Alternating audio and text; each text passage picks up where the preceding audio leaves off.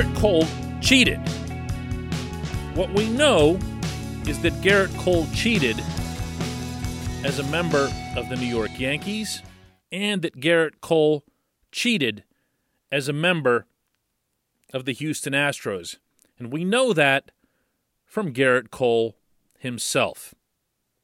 What we don't know is what that means about his time in Pittsburgh and his dramatic ascent into becoming baseball's best pitcher after he left the Pirates. Good morning to you. Good Monday morning. I'm Dejan Kovacevic of DK Pittsburgh Sports, and this, the newly reborn DK Sports Radio podcasting network. Over the weekend, the Los Angeles Times reported directly from Brian Bubba Harkins, a former clubhouse staffer with the LA Angels, that Cole was among several prominent pitchers in Major League Baseball to have reached out to him to acquire illegal substances from him. And right away you're thinking about steroids. It's not steroids. This was a substance that Cole and other pitchers would apply to their hands to increase the sticky factor on the ball. And the reason that they would do that is to increase their spin rate. Anyone who's followed advanced analytics in baseball knows that management types, evaluators everywhere are going berserk over spin rate. Any pitcher who has excessive spin rate is going to be dynamite. It means better stuff. It means better break. Circus-like break at times. It's also illegal. It's against Major League Baseball's existing rules to apply an illegal substance to a pitcher's hand or to the ball. This text from Cole to Bubba Harkins was given to the LA Times, and I'm going to read it to you directly.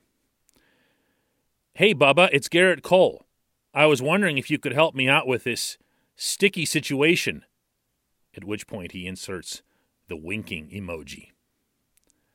We don't see you until May, but we have some road games in April that are in cold weather places. The stuff I had last year seizes up when it gets cold. Harkins has all kinds of evidence. Other pitchers named were Justin Verlander and Max Scherzer, both of whom also have had phenomenal results in recent years.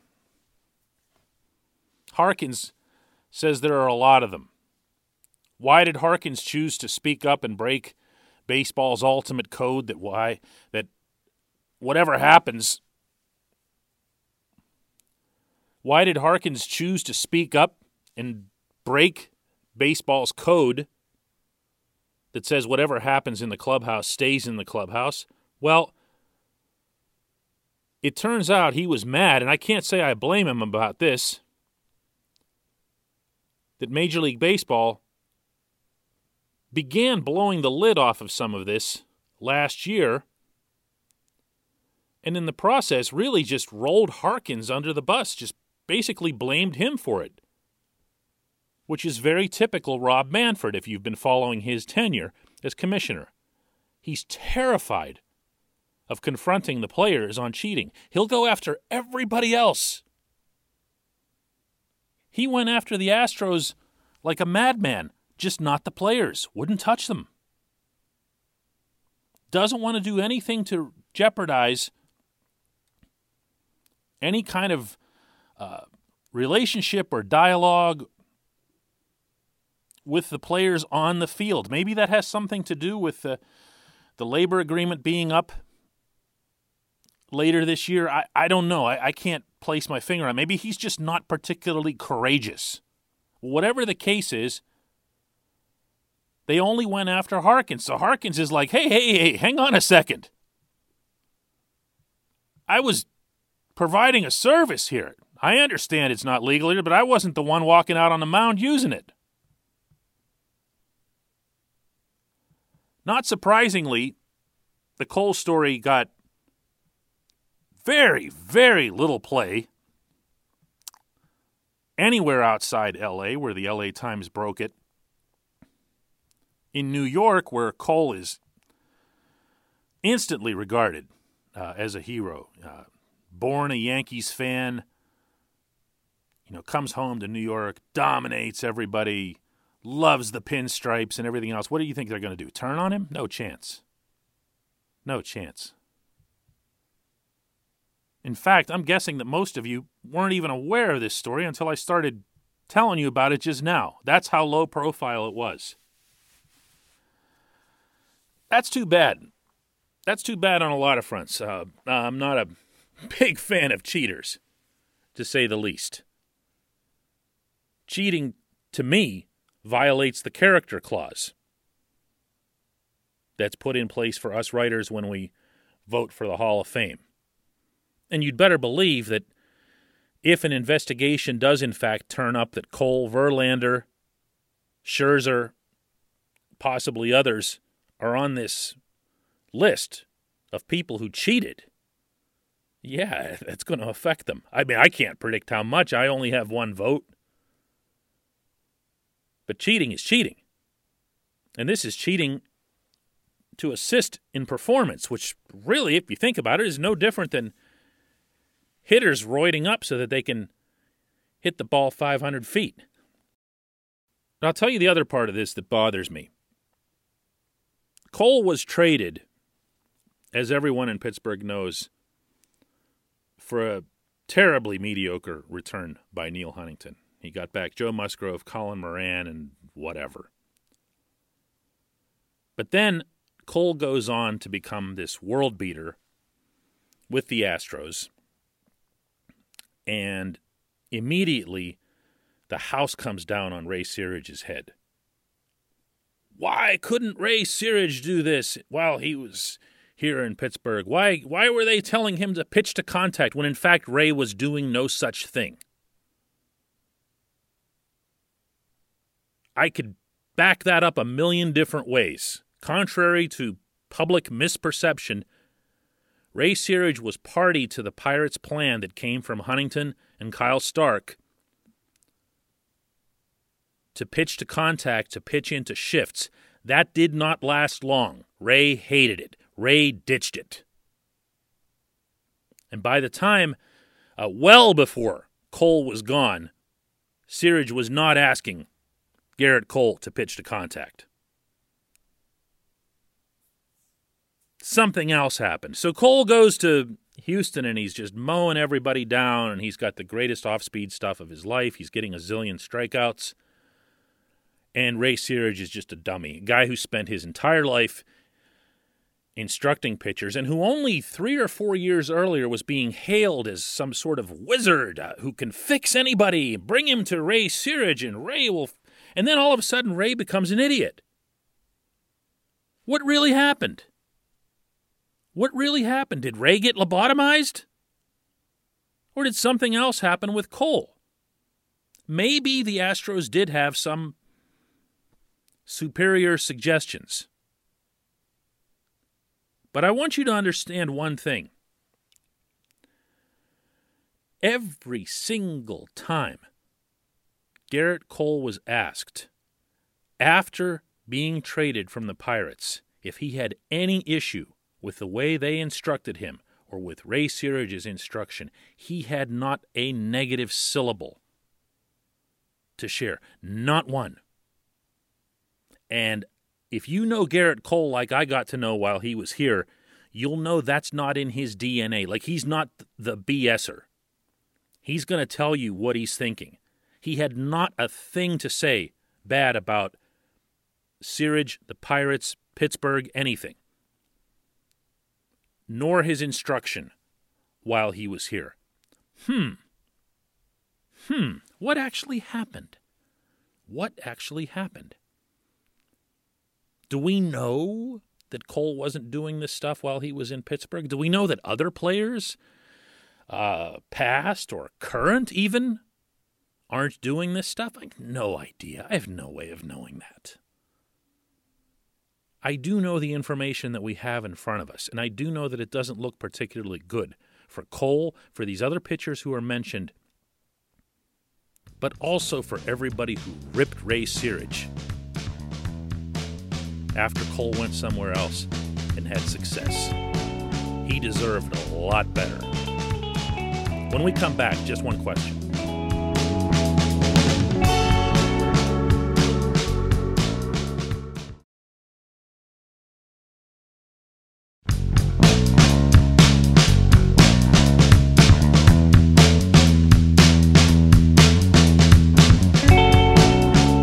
Welcome back. It's time for Just One Question. It's always brought to you by our friends at Mike's Beer Bar, directly across from PNC Park on Federal Street.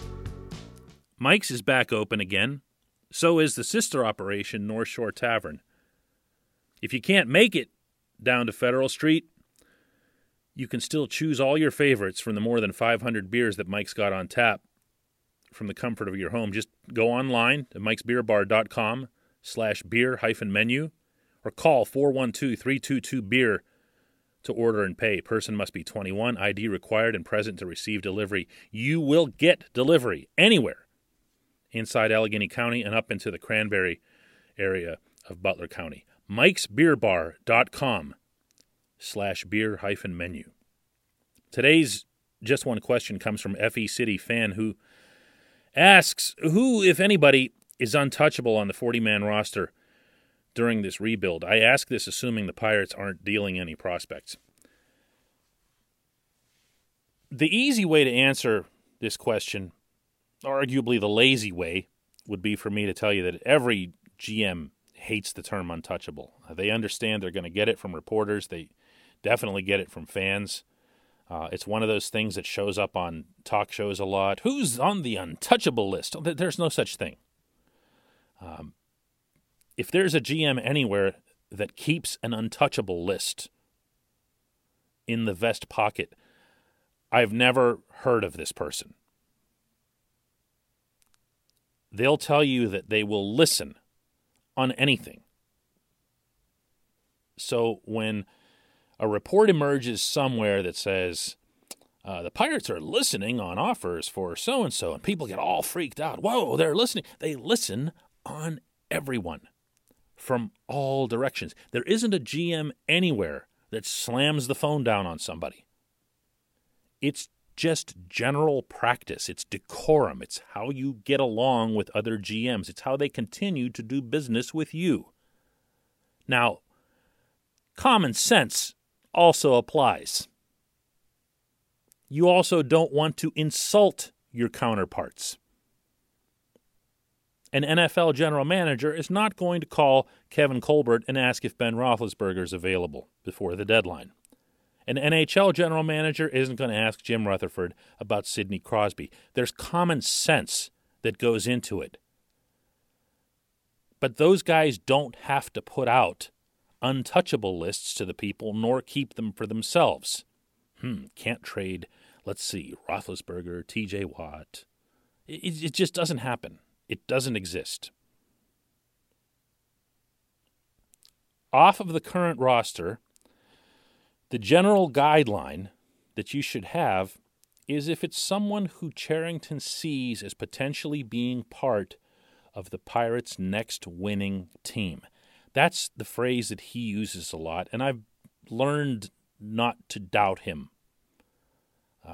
on that count. I believe that he's sincere when he says that. Now, does he have some Nostradamus-like vision for when that is?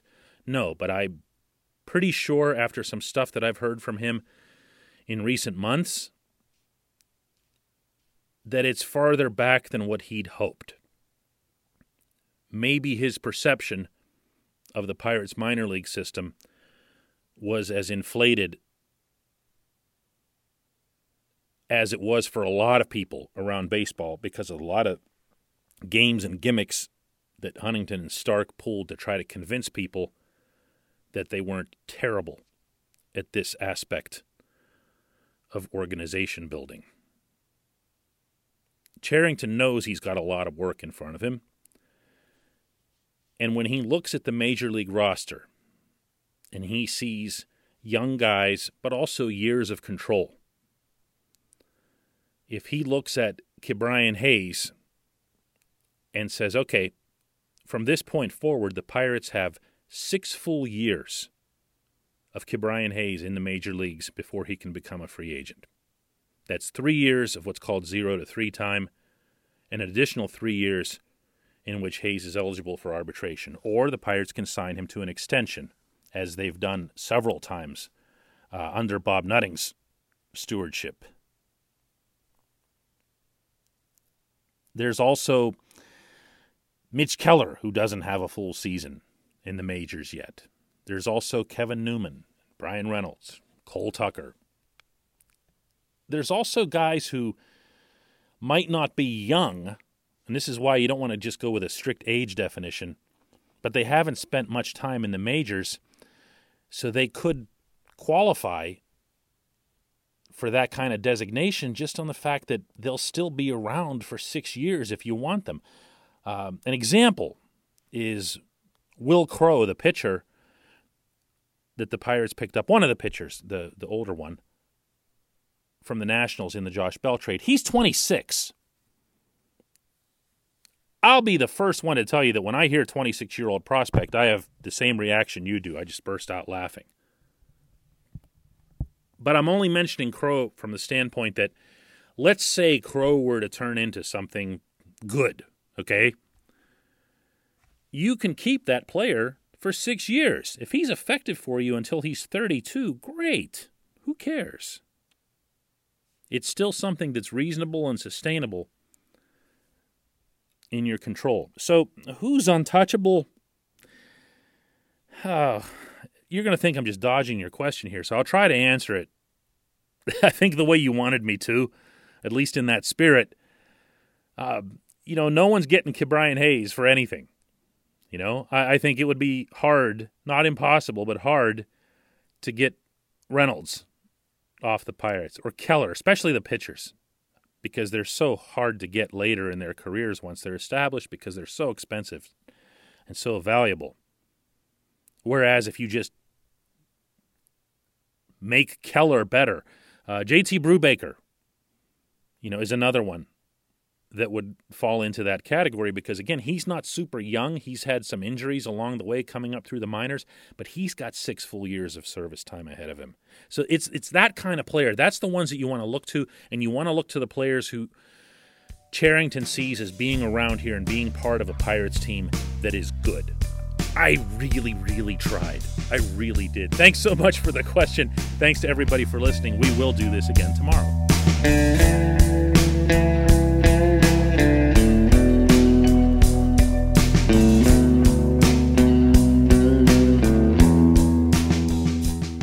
At Point Park University in the heart of downtown Pittsburgh, they understand there's no substitute for real-world experience and career-building connections. Their innovative curriculum engages students with distinctive experiential learning opportunities. Point Park's pioneering co-op program empowers qualified students to work in full-time, paid positions with their corporate partners while earning college credits. Visit pointpark.edu/works to learn more. Career ready. That's the point. Point Park University.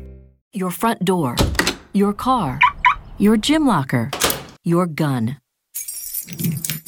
Safety is a habit. Learn more about how to keep guns safe and secure. Visit ProjectChildSafe.org.